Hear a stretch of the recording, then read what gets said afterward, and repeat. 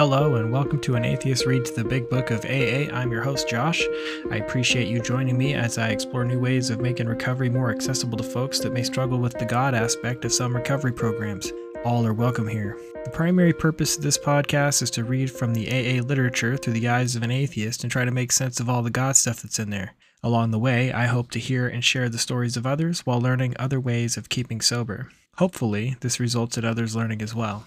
Well, I managed to survive the holidays. Well, Christmas. I guess there's still New Year's coming up. I think I've mentioned before that Christmas doesn't really hold a lot of value as far as like stress goes. I've never really had any experiences that make Christmas particularly difficult to get through. When I was younger, we had big Christmases. We had a large family gathering. That kind of was dying off before I went away to prison. And then when I got back, we had a couple, attempts at it, but it just wasn't the same, and it wasn't something that we continued. As much as I enjoyed those events, they were definitely something I enjoyed when I was younger more than I did when I was older.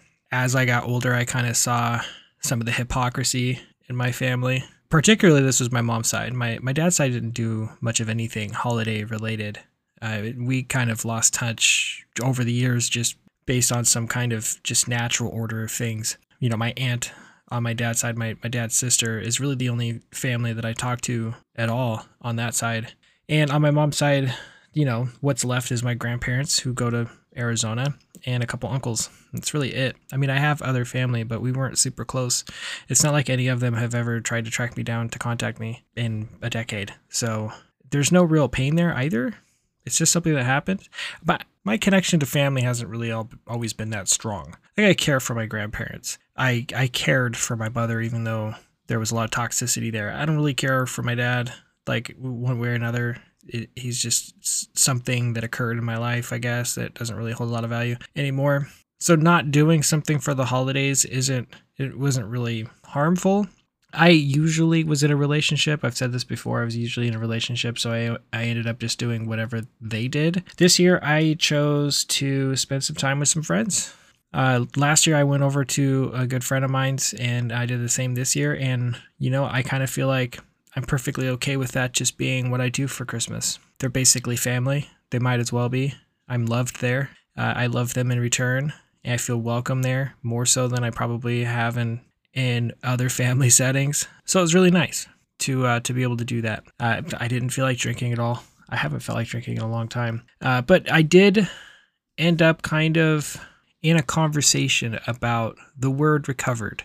And I've covered it a little bit, but it really was interesting to have that conversation now, months after kind of first thinking about my relationship with alcohol, my relationship with AA, my relationship with recovery, how that is starting to look different than it did when I first came into the programs and the readings and the books and all that.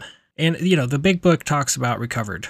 They use the word recovered. I strongly believe that they felt that people would recover from this. And I have just come to terms that I don't care about alcohol. If I were given an opportunity to take a pill and not drink anymore, take a pill and not have adverse effects from drinking, I don't think I would care about it. I don't think I would want to. And I know people are going to say, well, it's easy to say that, but I don't want to smoke weed, like at all. I don't really have an interest or a desire for that. The reason I don't is because I just don't like the way that it makes me feel. Yeah, it probably would numb a lot of the issues I have and face regularly, but I've not really been interested in seeking that out. Even when I was drinking, I smoked rarely. And when I did, I didn't really like it. Like, it was never a replacement for alcohol. It was not something I did often. And I feel the same way about a lot of other chemicals that might alter my thinking or my drinking, my thinking or my feelings. Seeing people get drunk, I don't have a connection to that feeling anymore. I really just don't at all. It's not something I miss. It's not even really something I romanticize anymore. It's not something I wish I could find a way around to go back to. It's just something I don't do. And my relationship with alcohol has changed to the point to where my relationship with recovery is starting to change and like what that actually looks for me. And what I told them, this person I was having the conversation with, it was a Facebook conversation, so it wasn't in person, but it was still back and forth. What I told them was, I am recovered from alcohol. It doesn't hold sway over me. My life isn't based on my abstinence. I just don't drink. but I'm recovering from all the traumas that led to me abusing alcohol, led to me making poor decisions, led to me having poor self-esteem, and led to me lashing out and being harmful to people around me. And I feel like I'm always going to be recovering from that. That's where I'm at. So when I say I'm in recovery, that's what I'm meaning. And I think that's why my relationship with these programs are changing, is I no longer need to target or feel I do not need to continue to target my abstinence. I feel pretty strong in my abstinence. I need to continue to target the underlying traumas. And there's only so much that the 12 steps are going to do there. Realistically, there's not much at all. I've done the bigger work of the 4th step a few times.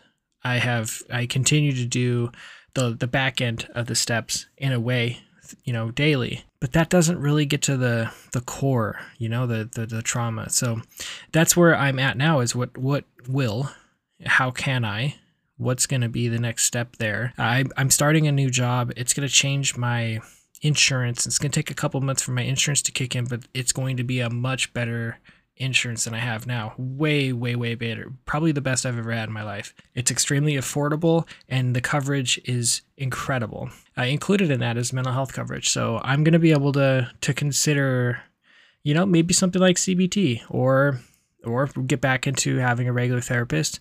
At the very least, considering medications for my ADHD, if that's the case, if that's what I still feel like I have, if that's what I need to treat. And I think that's what's next. I can very easily get back to thinking that because I addressed some of those traumas once, they're now handled and taken care of, and I don't need to really dig deep and uncover how those traumas affect my life currently. But that's a terrible, terrible way of thinking for me. I know what I need to do differently this time and moving forward is to consider those traumas just always there. Whether that's true or not, just I need to always be addressing that. So I know some people live in this kind of like they need to work on their abstinence every day, daily maintenance every day. Mine is on the traumas underneath. Some days that might mean it's a little easier, some days a little harder, but there's still a lot there. It's not as pungent, I guess, if that's the right word. I'm not living in direct response to those traumas anymore. That's good. I make decisions that are a little bit more forethinking, or a little bit more logical and less emotional. I'm making progress in not living in ego or reacting to my lack of self-esteem. Those things aren't really things I have to worry about as much. But I also know that is the thing that I need to continue a daily maintenance on, or I will start backsliding. And the backslide will be fast, and it will be devastating. So I have to be vigilant on that front. So what does that actually ultimately mean for this? Like I said before, and it's kind of repeating something I've already said, is I'm still going to be reading this book. I'm going to make it through the end of this book, and then I'm going to be just focusing strictly on how others have chosen to recover and how people are recovering from traumas. I think it's going to end up kind of migrating towards that, since I think that's the most important aspect of this. Everything can fucking be brought down and reduced down to some underlying trauma it's connected to. It really can.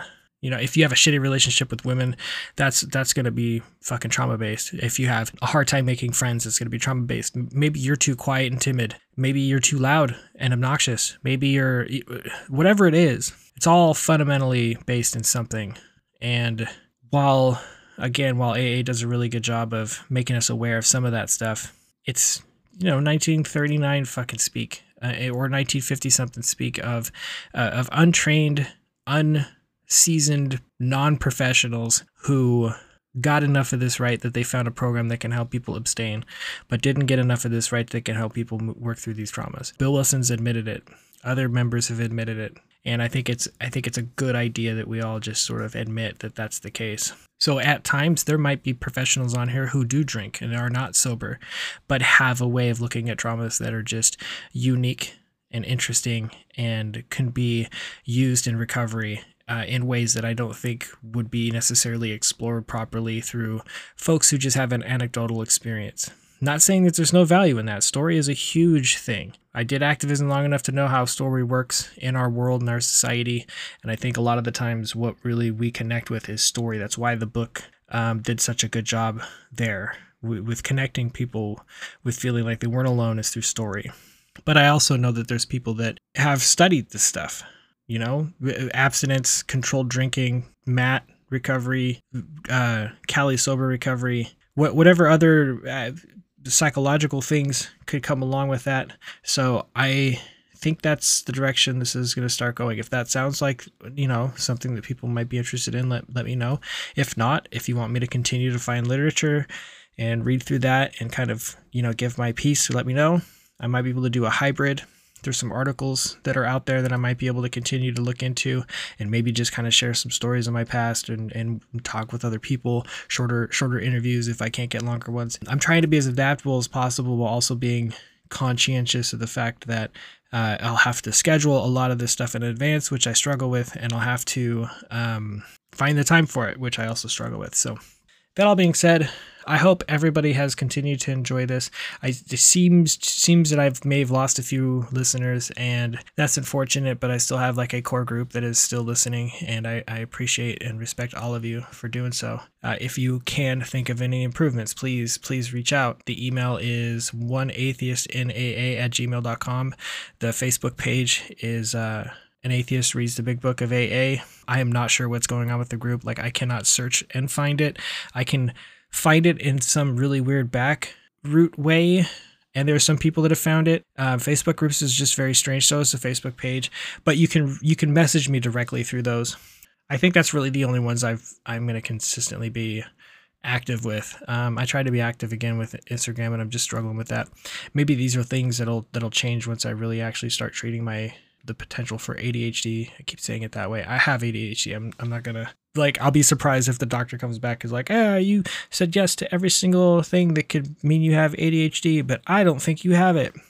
Anything's possible, but I hope everybody else out there that's listening, I hope you all had a great Christmas time as well. I hope you have something planned for the New Year's. I'm going to be hanging out with friends, be at a party, pretty low-key party, just more of a gathering, get-together, and I might go see a friend for his birthday. If you don't have plans and you are concerned, if you don't know already, all of the bigger AA meeting centers, any place that has like a regular set of meetings scheduled that goes on there is going to have marathon meetings. In conjunction with that, we'll usually have some sort of like activity situation going on. Like the one that's near me, they do 24 hours of meetings, but then in the room next to it, they have game night and like a little get together. Like I think the last year I was there, they set up like a Super Nintendo, and they had like cookie decorating and stuff like that. So don't feel like you have to be alone.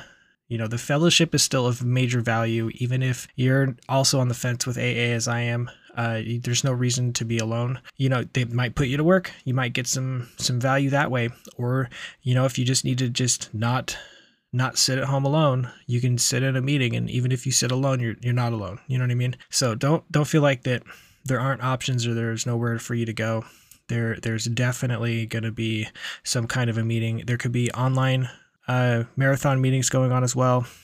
So keep your eyes open for that. Make sure you're taking that extra step if you feel like you're on the edge. If you're new in sobriety, definitely reach out to some folks. Let them know that you're brand new and that you're trying not to, if you're having troubles with the upcoming holiday, that you're not trying to be alone. And even if they don't have like an event or a meeting or something like that you can go to at the drop of a hat, maybe they don't have marathon meetings, I'm sure you'll find someone that will be like, okay, man, let's, we'll figure something out. So be open, be conscious of how you feel. If you're not feeling like you're going to stay sober, then get out there and figure out who you can be with that might help with that. Don't isolate. All right, going right into the Stoic reading. December 26th. Life is long if you know how to use it. It's not at all that we have too short a time to live, but that we squander a great deal of it. Life is long enough, and it's given in sufficient measure to do many great things if we spend it well. But when it's poured down the drain of luxury and neglect, when it's employed to no good end, we're finally driven to see that it has passed by before we even recognized it passing. And so it is. We don't receive a short life, we make it so. Seneca on the Brevity of Life, 1.3-4a. No one knows how long they have to live, but sadly, we can be sure of one thing. We'll waste far too much of life. Waste it sitting around, waste it chasing the wrong things, waste it by refusing to take the time to ask ourselves what's actually important to us.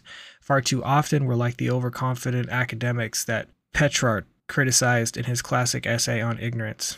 The types who fritter away their powers incessantly in caring for things outside of them and seek themselves there. Yet they have no idea this is what they're doing. So today, if you find yourself rushed or uttering the words, "I just don't have enough time," stop and take a second. Is this actually true? Or have you just committed to a lot of unnecessary things? Are you actually being efficient, or have you assumed a great deal of waste into your life? The average American spends something like 40 hours a year in traffic. That's months over the course of a life. And for traffic, you can substitute so many activities, from fighting with others to watching television to daydreaming. Your life is plenty long. Just use it properly.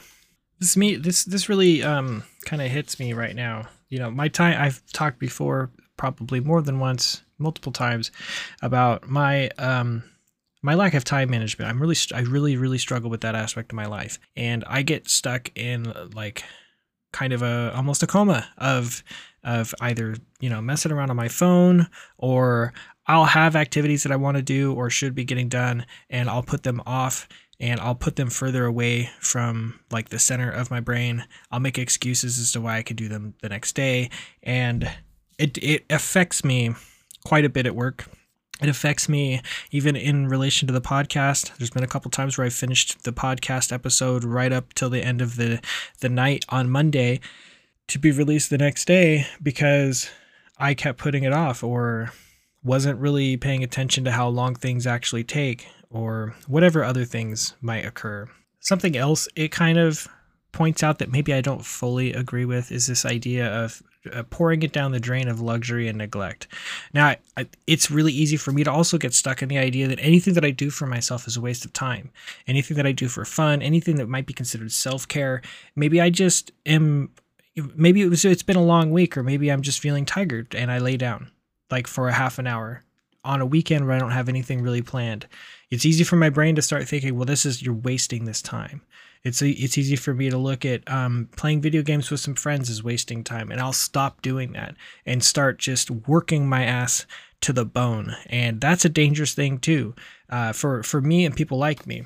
You know, there's always it seems like it's one or the other. Either I get nothing done of value and I waste my whole day, or I do so much that I don't feel like confident that I can use any time for myself.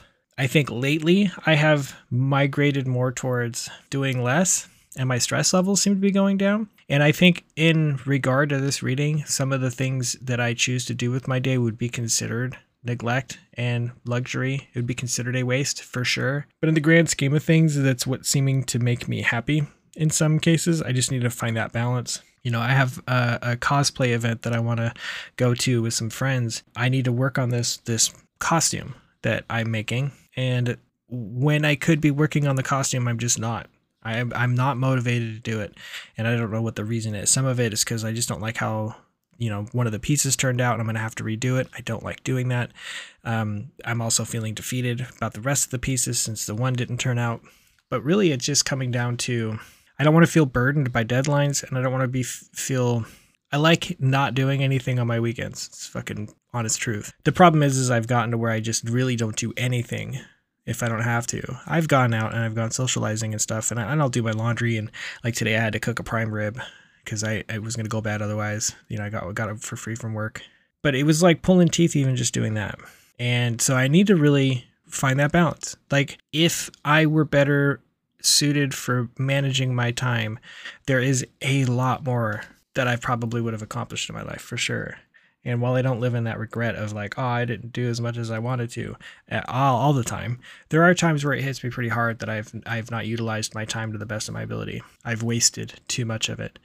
And I don't want to continue to do that. I think one of the reasons why I've continued to maintain this podcast is that reason. I will look at something as if I'm wasting my time with it and just stop doing it.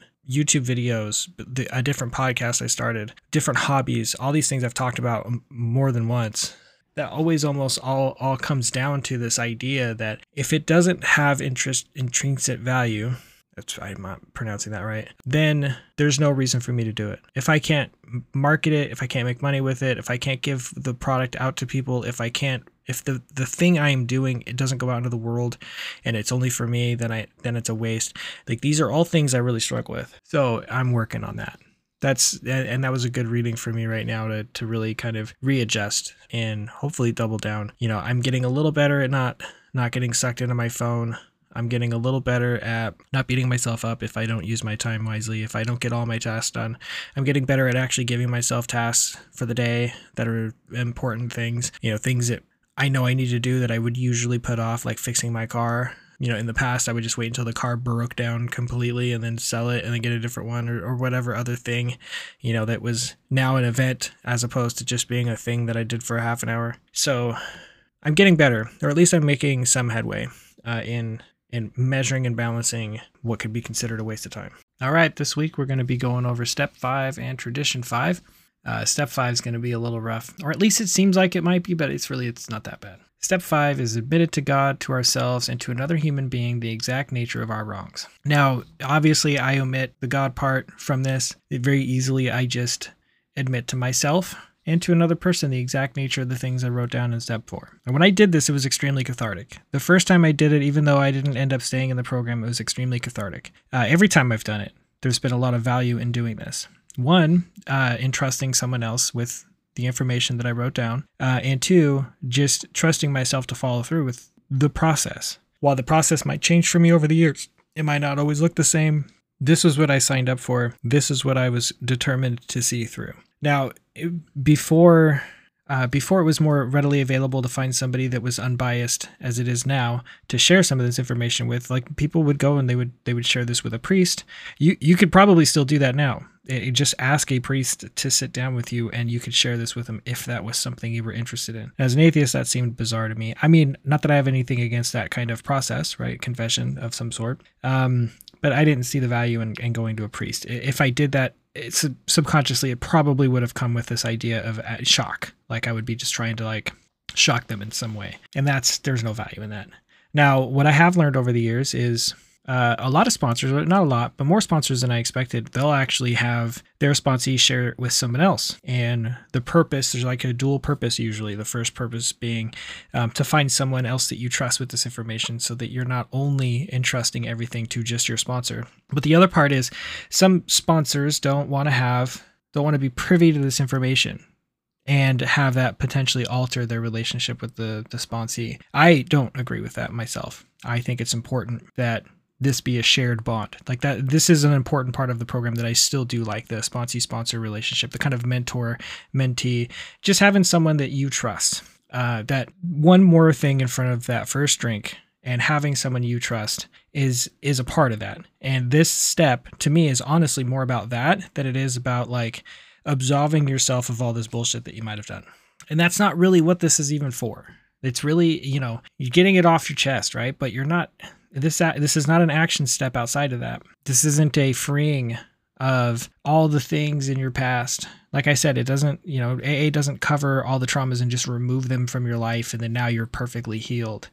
That's not what this is really about. What it's really about is being able to give voice to things that you yourself may just chew on and slowly poison yourself with. That's what it was for me, 100%. There's things I would just chew it up and I would swallow it and I would bury it and I would let it slowly kill me. And once I aired it, I'm pretty open as a person, obviously. I started a podcast where I share pretty much every single piece of my life. Clearly, I don't have a lot of boundaries when it comes to that. But there was always a bit of, and I've shared this before, there's always a bit of social currency involved when I shared my story. And I, to some degree, there probably always is, but I used it as almost a form of manipulation. I would share parts of my story to get people's guard down so that they trusted me. And then that way, not having those boundaries with people, sharing all the things and oversharing in some cases would mean that now I would feel less like they were going to leave, right? So it was more of just if you know all this stuff about me, then maybe you'll feel a certain way about me and then you'll want to stick around. And, that had its value. There was purpose to that. But now, my story is a little less open to the public. Not through podcasts. Obviously, I don't care if people listen to this podcast and learn these things about me. But if I were meeting somebody new, I'm probably not going to open up with, hey, I tried to kill myself 3 years ago.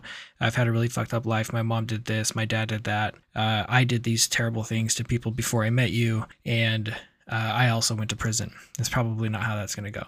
Now, I will always share the fact that I've been to prison with certain people. That's never going to change, especially if it's somebody that I'm dating or I'm going to be romantically involved with. They will definitely know, usually before I go to their house. But this unloading that I used to do doesn't have to happen right away. I found that the bond that's created is temporary and false anyways.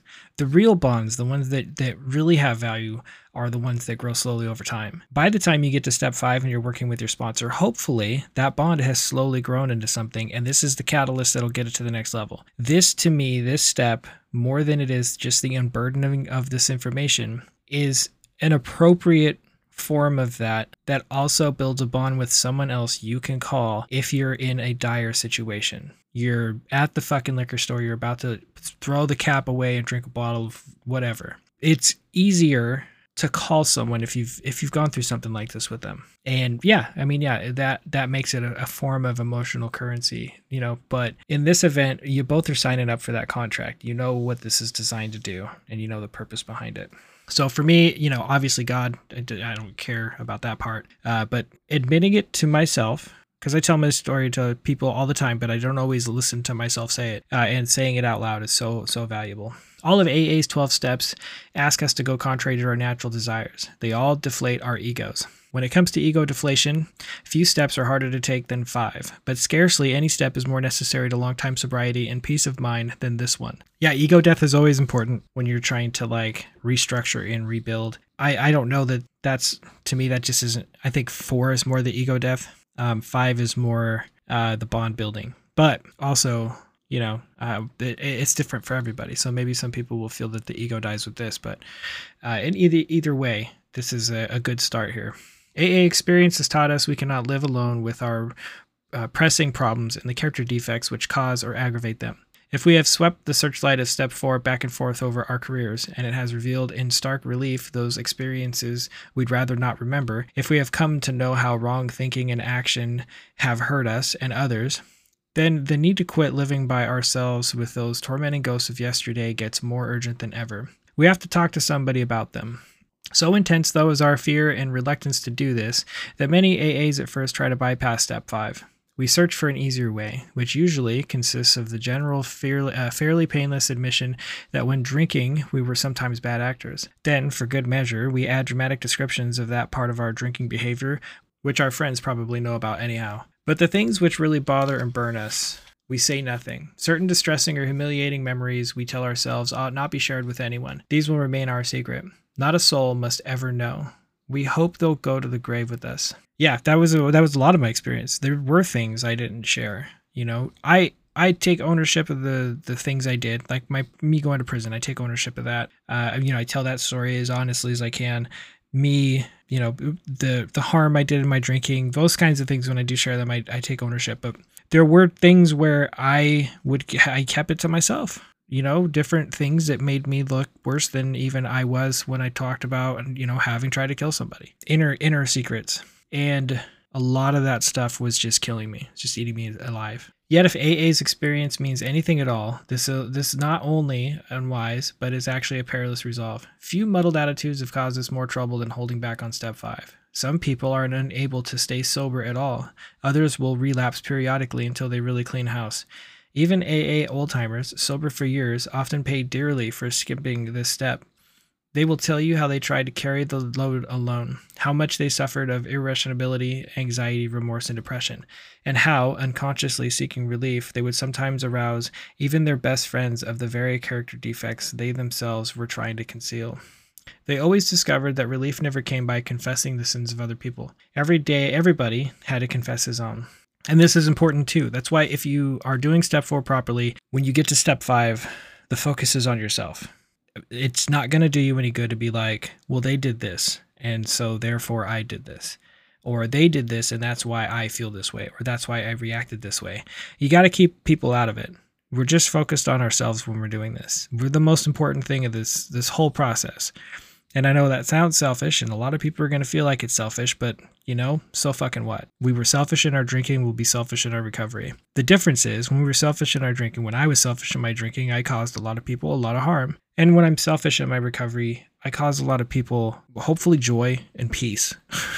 That's the focus, right? The practice of admitting one's defects to another person is, of course, very ancient. It has been validated in every century, and it characterizes the lives of all spiritually centered and truly religious people. But today, religion is by no means the sole advocate of this saving principle.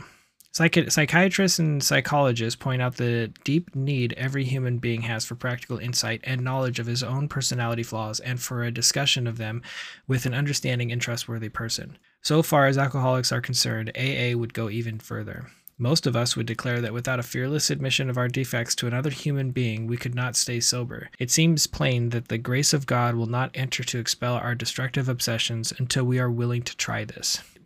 Yeah, I don't know how, obviously there's not any citation here to show that this is millennia practiced traditions amongst spiritually and religious people. Probably a form of this, I am sure, has always existed. Some safe way for you to absolve yourself of certain things, but that's not what we're talking about. That's not what I'm talking about. Maybe that's the direction Bill was going, as a very Catholic, I did bad, so I want to get into heaven. So in order to do that, I should tell people about that. And if I tell people about that, then they'll give me some form of a punishment, and then I'll be fixed. That's not quite what this is. To me, it's not what this is at all. What are we likely to receive from step 5? For one thing, we shall get rid of that terrible sense of isolation we've always had. Almost without exception, alcoholics are tortured by loneliness. Even before our drinking got bad and people began to cut us off, nearly all of us suffered the feeling that we didn't quite belong. Either we were shy and dared not draw near others, or we were apt to be noisy good fellows craving attention and companionship, but never getting it. At least to our way of thinking, there was always that mysterious barrier we could neither surmount nor understand. It was as if we were actors on a stage, suddenly realizing that we did not know a single line of our parts. That's one reason we loved alcohol too well. It did let us act extemporaneously.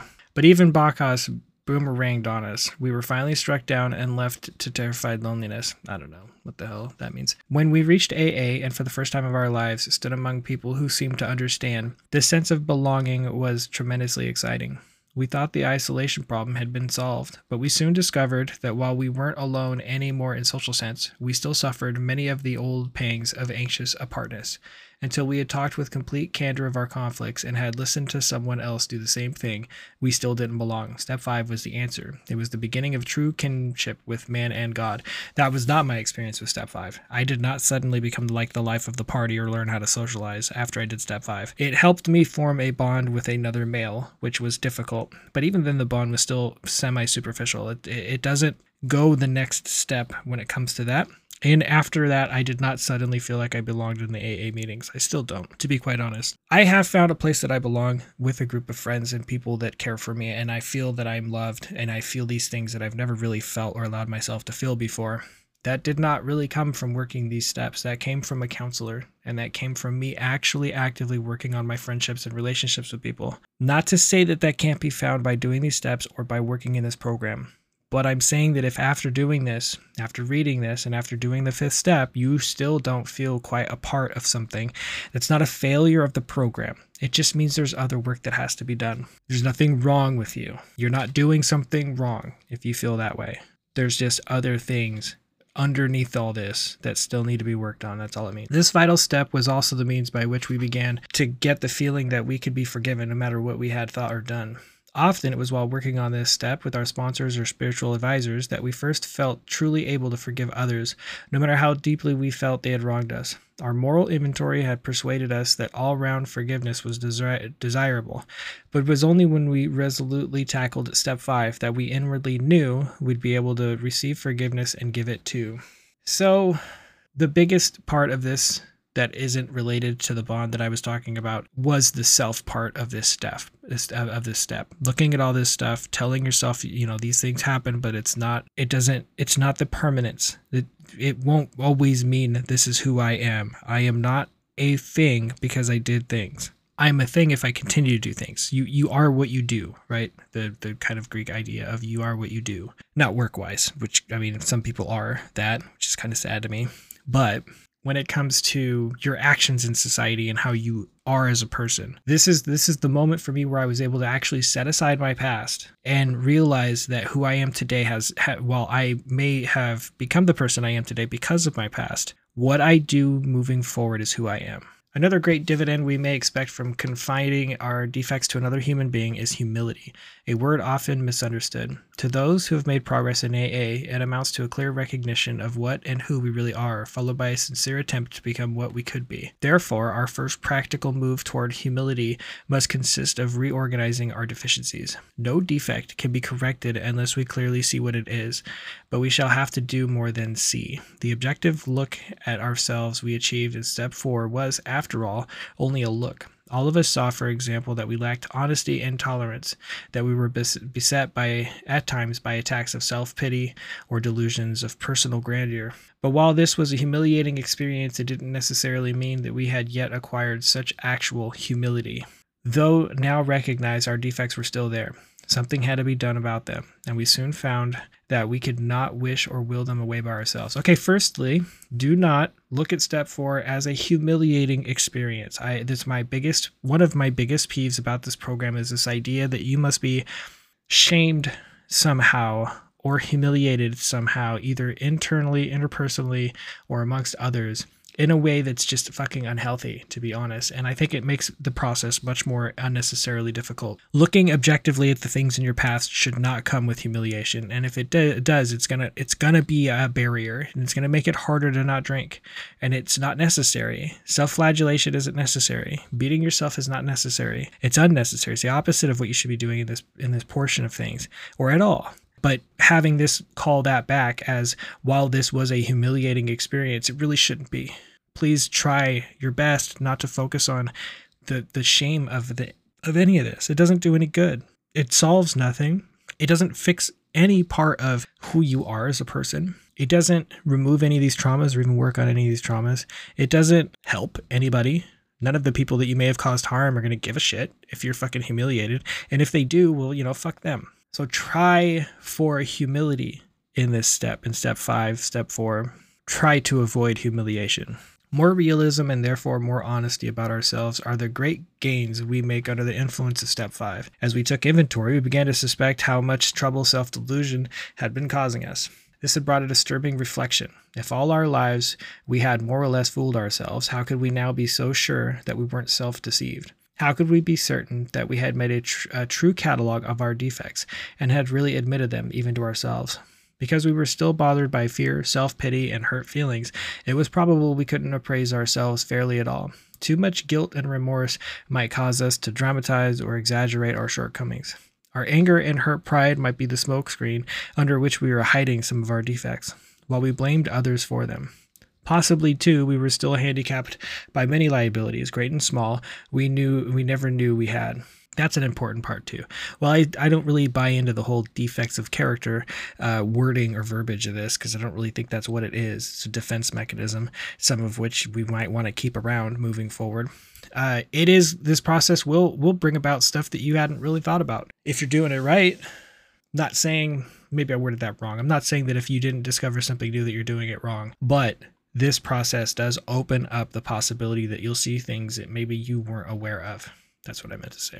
Hence, it was most evident that a solitary self-appraisal and the admission of our defects based upon that alone wouldn't be nearly enough. We'd have to have outside help if we were surely to know and admit the truth about ourselves, the help of God and another human being. Only by discussing ourselves, holding back nothing, only by being willing to take advice and accept direction, could we set foot on the road to straight thinking, solid honesty, and genuine humility. I think it goes without saying that obviously God's not a part of this for me. And I will say also that, if you take this to your sponsor and you give this information to him and he ends up coming back with like a bunch of advice that doesn't work for you, you don't have to listen to it. You don't have to listen to what your sponsor says. If they're disrespectful in return or they start judging you, then fire your sponsor and find a different one. Hopefully by the time you get to this part, you'll know if that's going to be the case.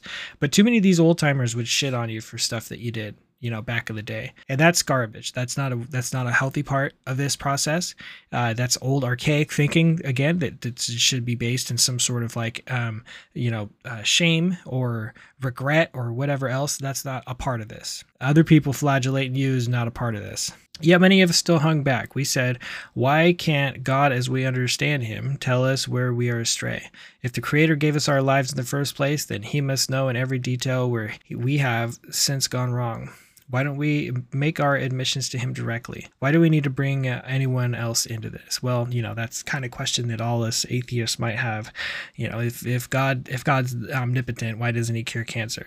And when you do get cancer, why is it just like God works in mysterious ways and you surviving cancer is a part of his test for you and you have free will and et cetera, et cetera. Whatever. This question doesn't apply to me. None of these questions do. There is no God, so there is no person who's going to, remove these from me. At this stage, the difficulties of trying to deal rightly with God by ourselves are twofold. Though we may at first be startled to realize that God knows all about us, we are apt to get used to that quite quickly. Somehow, being alone with God doesn't seem as embarrassing as facing up to another person. Until we actually sit down and talk aloud about what we have so long hidden, our willingness to clean house is still largely theoretical. When we are honest with another person, it confirms that we have been honest with ourselves and with God. That part is true for me. Not the God, obviously, but the part where it's great that you're willing to sit down and you're willing to share this with yourself and open up to yourself, because a lot of times that's the hardest one. But the fact that you're willing to also put your money where your mouth is and share this with someone else, that to me kind of seals the deal, so to speak. The second difficulty is this. What comes to us alone may be garbled by our own rationalization and wishful thinking. The benefit of talking to another person is that we can get his direct comment and counsel on our situation, and there could be no doubt in our minds what that advice is. Going it alone in spiritual matters is dangerous. How many times have we heard well-intentioned people claim the guidance of God when it was all too plain that they were sorely mistaken? How would you know that? How would you know that? This just fucking drives me nuts, this kind of shit. How are you going to know that isn't the guidance of God? Isn't it all the guidance of God? Like, is it all, yeah, we have self-will, but also God's plan thing, right, is always all-knowing and all, anyways. Lacking both practice and humility, they had deluded themselves and were able to justly justify the most arrogant nonsense on the grounds that this was what God had told them. So there's like arbiters. This is cracking me up. So evidently there's arbiters that know when something is God's will or when it's not, because it's obvious, even though it's mysterious. It is worth noting that people of very high spiritual development almost always insist on checking with friends or spiritual advisors the guidance they feel they have received from God. Leaving God out of this, I still very much think that it's a good idea to have someone you check in with. I have female friends that I have grown to love and accept into my life in a way that makes it easy for me to trust them with my information. So if I'm dating someone or if I'm in a relationship with someone, I can go to them and ask practical advice. Hey, am I handling this okay? And I have male friends I can do the same thing with. And when it comes to bigger things, financial or hey, I'm feeling a little down, or this, that, or the other thing, and I'm not really sure how to go forward with it. I'm thinking about taking a new job. Whatever it is, I have people in my life I can talk to. Before I make any major decisions, I have people I trust that I can talk to. Surely then a novice ought not lay himself open to the chance of making foolish, perhaps tragic blunders in this fashion. While the comment or advance of others may be by no means infallible, it is likely to be far more specific than any direct guidance we may receive while we are still inexperienced in establishing contact with a greater power than ourselves. So now you have to be experienced to understand God's will. It sounds really exhausting, the whole thing. Not knowing if you're in God's will, knowing that if you are, that you wouldn't understand it correctly. It's all just fail-safes and cop-outs, man. Fuck. Our next problem will be to discover the person in whom we are to confide. Here we ought to take much care, remembering that prudence is a virtue which carries a high rating. Perhaps we shall need to share with this person facts about ourselves which no others ought to know. We shall want to speak with someone who is experienced, who not only has stayed dry, but has been able to surmount other serious difficulties.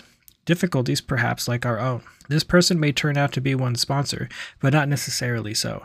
If you have developed a high confidence in him, and his temperament and problems are close to your own, then such a choice will be good. Besides, your sponsor already has the advantage of knowing something about your case. One thing I will say about this that maybe they don't cover in the book, I can't remember.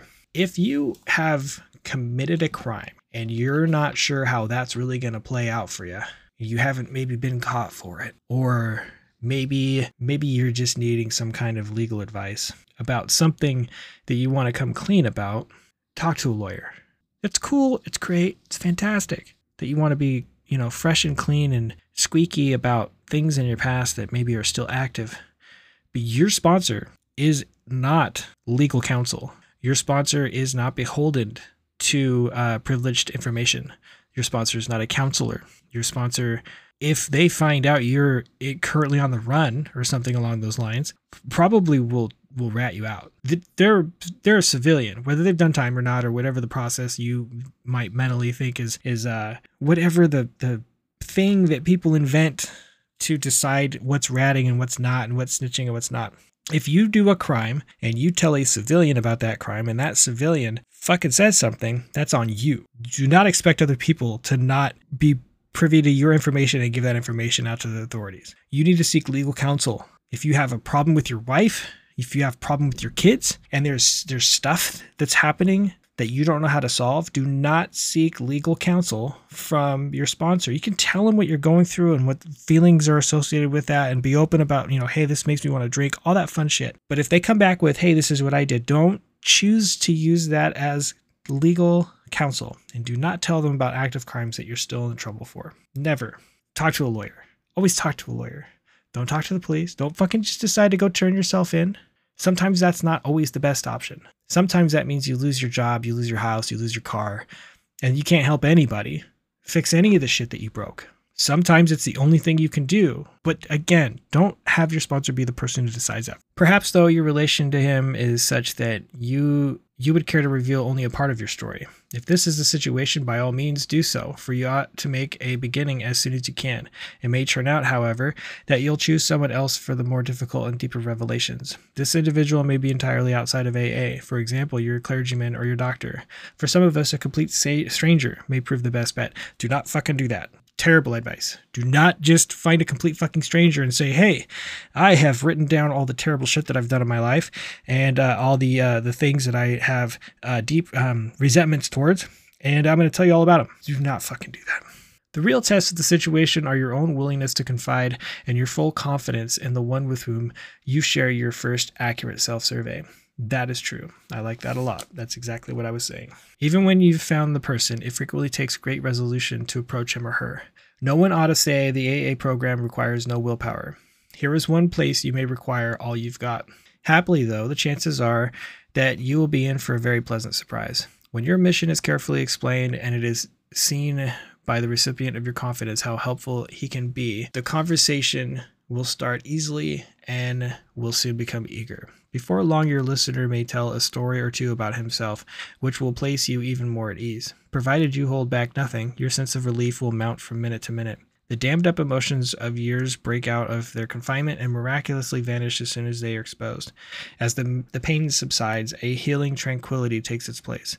And when humility and serenity are so combined, something else of great moment is apt to occur. Many in AA, once agnostic or an atheist, tells us that it was during this step that he first actually felt the presence of God. They can fuck all the way off with this part, and when they're done fucking off, they can fuck off some more. Seriously, I'm so sick of this aspect of the program saying that you just need to make it through the steps and then you'll find God.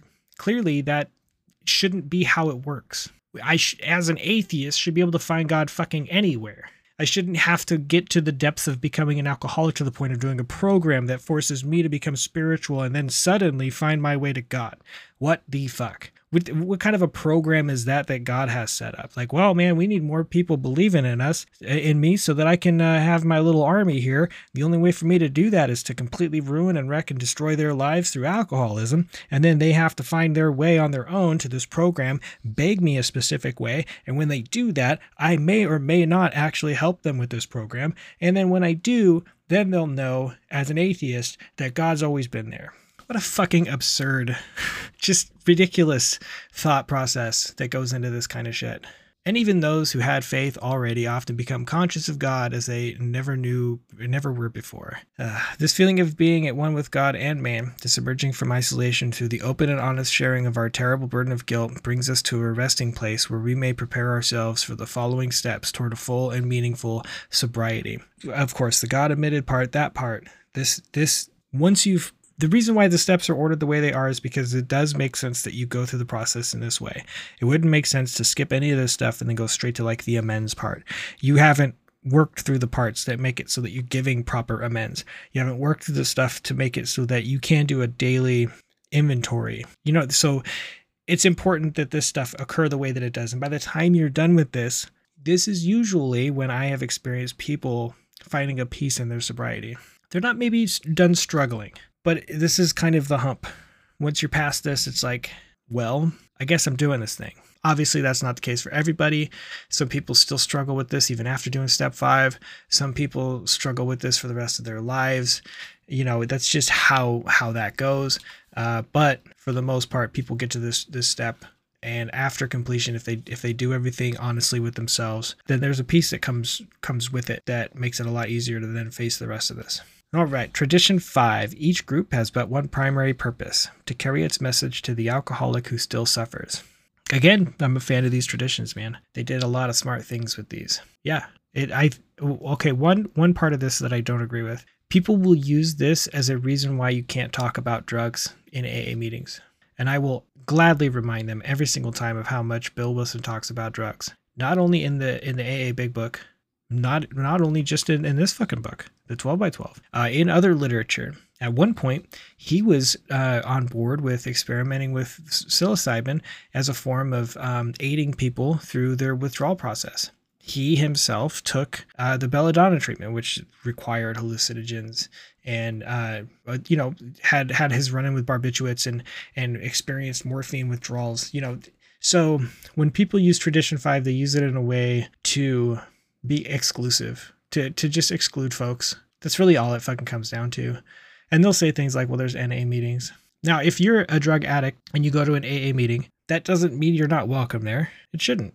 It might be difficult to find a relation with what you're saying. And I can understand people wanting to stick to a thing that they can relate to, but at the same time, you're still welcome there. If you're quitting and you're using the program to quit, you should be able to talk about how you quit. That's just all there fucking is to it. The primary purpose does not mean the only purpose. It does not mean the singularness of purpose. Now, fine, closed meetings, they can be a little bit stricter about this, but if you're in an open meeting and you say you smoked weed and you took drugs and somebody tries to shut you down about that, you can honestly, in my humble opinion, just kindly tell them to fuck off. You sharing your story as it was is what's important. And if somebody doesn't like to hear you talk about drugs, that's on them. Shoemaker, stick to thy last. Whatever the fuck that means. Better do one thing supremely well than many badly. That is the central theme of this tradition. Around it, our society gathers in unity. The very life of our fellowship requires the preservation of this principle. Alcoholics Anonymous can be likened to a group of physicians who might find a cure for cancer and upon whose concerted work would depend the answer for sufferers of this disease. True, each physician in such a group, every doctor concerned, would at times wish he could devote himself to his chosen field rather than work only with the group. But once these men had hit upon a cure, once it became apparent that only by their united effort could this be accomplished, then all of them would feel bound to devote themselves solely to the relief of cancer. In the radiance of such miraculous discovery, any doctor would set his other ambitions aside at whatever personal cost. Just as firmly bound by obligation are the members of Alcoholics Anonymous, who have demonstrated that they can help problem drinkers as others seldom can. The unique ability of each AA to identify himself with and bring recovery to the newcomer in no way depends upon his learning, eloquence, or on any social individual skills. The only thing that matters is that he is an alcoholic who has found a key to sobriety. These legacies of suffering and of recovery are easily passed among alcoholics, one to the other. This is our gift from God, and its bestowal upon others like us is the one aim that today animates AA all around the globe. I don't know. There's been studies, right, of people trying to cure a thing, and then they figure out, hey, we accidentally cured male pattern baldness, or, we have a way of reversing some of the effects of male pattern baldness, and have quit the research that brought them there to sell that product. Like, of course that's going to happen. But you wouldn't just stop literally everything to just only work on the cure for cancer. The people that designed the mRNA delivery method were using it for cancer vaccination, but then they also were testing it for AIDS. And if they cured either of those things, I can't imagine they'd be like, this is it. We're done. We are never working on anything else again. Such a weird idea. There is another reason for this singleness of purpose. It is the great paradox of AA that we know we can seldom keep the precious gift of sobriety unless we give it away. If a group of doctors possesses a cancer cure, they might be conscience-stricken if they failed their mission through self-seeking. Yet such a failure wouldn't jeopardize their personal survival. For us, if we neglect those who are still sick, there is unremitting danger to our own lives and sanity. Under these compulsions of self-preservation, duty, and love, it is not strange that our society has concluded that it has but one high mission, to carry the AA message to those who don't know there's a way out. To me, that says we focus on recovery from alcoholism. We don't talk about our fucking fridge going out and how much it costs us to fix. Right? I mean, you can talk about that stuff if you want, but the purpose of the meeting is for that to have a relation to recovery. Too many times people get super stuck on like very specific small things, and they don't go anywhere with it. There's no tie back to how it affected sobriety or how it was proof of growth in the program. And that's what this more or less is saying to me. We don't want it to suddenly become a loud jamboree talking about making fucking cookies. Highlighting the wisdom of AA's single purpose, a member tells this story. Restless one day, I felt I'd better do some 12-step work. Maybe I should take out some insurance against a slip. But first, I'd have to find a drunk to work on. So I hopped the subway to Towns Hospital, where I asked Dr. Silkworth if he had a prospect. Nothing too promising, the little doc said. There's just one chap on the 3rd floor who might be a possibility. But he's an awfully tough Irishman. I never saw a man so obstinate. He shouts that if his partners would treat him better and his wife would leave him alone, he'd soon solve his alcohol problem. He'd had a bad case of DTs, he's pretty foggy, and he's very suspicious of everybody. Doesn't sound too good, does it? But working with him may do something for you, so why don't you go have a go at it? Judgmental fuck. Seriously. Yeah, he's fucked up. I mean, I don't know. If you want to talk to him, you can, but, don't expect anything. I was soon sitting beside a big hulk of a man. Decidedly unfriendly, he stared at me out of eyes which were slits in his red and swollen face. I had to agree with the doctor. He certainly didn't look good. But I told him my own story. I explained what a wonderful fellowship we had, how well we understood each other. I bore down hard on the hopelessness of the drunk's dilemma. I insisted that few drunks could ever get well on their own steam, but that in our groups we could do together what we could not do separately. He interrupted to scoff at this and asserted he'd find his wife his partner and his alcoholism by himself. Sarcastically, he asked, how much does your scheme cost? I was thankful I could tell him nothing at all. His next question, what are you getting out of it? Of course, my answer was my own sobriety and a mighty happy life. Still dubious, he demanded, do you really mean the only reason you are here is to try and help me and to help yourself? Yes, I said, that's absolutely all there is to it. There's no angle. Then, hesitantly, I ventured to talk about the spiritual side of the program. What a freeze that drunk gave me. I'd no sooner got the word spiritual out of my mouth than he pounced. Oh, he said, now I get it. You're postulating for some damn religious sect or other. Where do you get that no-angle stuff? I belong to a great church that means everything to me. You've got some nerve in here talking religion. Thank heaven I came up with the right answer for that one. It was based foursquare on the single purpose of AA. You have faith, I said. Perhaps far deeper faith than mine. No doubt you're better taught in religious matters than I. So I can't tell you anything about religion. I don't even want to try. I'll bet, too, that you would give me a letter-perfect definition of humility. What a fucking weird way to talk to somebody. But from what you've told me about yourself and your problems and how you propose to lick them, I think I know what's wrong. Just to point out, this person belongs to a church, probably prays to God, all that stuff. But God's like, we're going to continue to let you drink. You cannot get any recovery from alcohol here. You can only get it if this guy shows up and talks to you about alcoholism and you join their program. I'm not going to help you otherwise. I'm not going to have your back. Those are my terms. Okay, he said, give me the business. Well, said I think you're just a conceited Irishman who thinks he can run the whole show. This really rocked him. But as he calmed down, he began to listen while I tried to show him that humility was the main key to sobriety. Finally, he saw that I wasn't attempting to change his religious views, that I wanted him to find the grace in his own religion that would aid his recovery. From there on, we got along fine. Now, concludes the old-timer, suppose I'd been obliged to talk to this man on religious grounds. Suppose my answer had to be that AA needed a lot of money, that AA went in for education, hospitals, and rehabilitation. Suppose I'd suggested that I'd take a hand in his domestic business affairs. Where would he have wound up? No place, of course.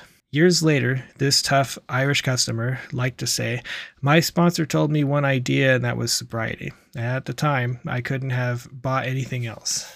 So, I mean, yeah, it's really weird that that people will use this tradition as a way to stop others from talking about drugs in an Alcoholics Anonymous meeting. Now, I get it if that's all they're talking about and they're not really talking about recovery, but if the way that this is being received is our purpose, each member, our purpose is to quit drinking. That's it. We're not trying to sell people anything. We're not trying to get volunteers for a fucking toy drive. We're not trying to convert anybody, right?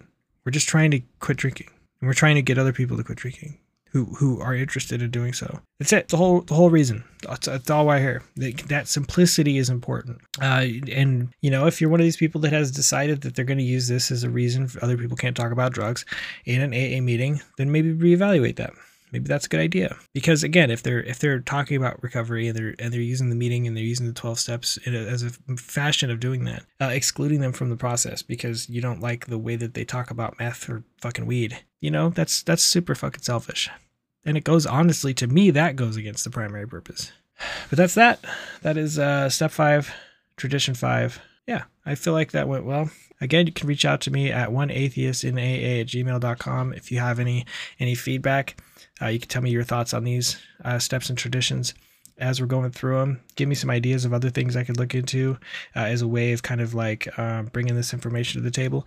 Or just tell me some of your story. I love talking with people who have listened to the podcast, even if it's them, saying maybe they don't like an aspect of it. Also, you can find me on Facebook at An Atheist Reads the Big Book of AA.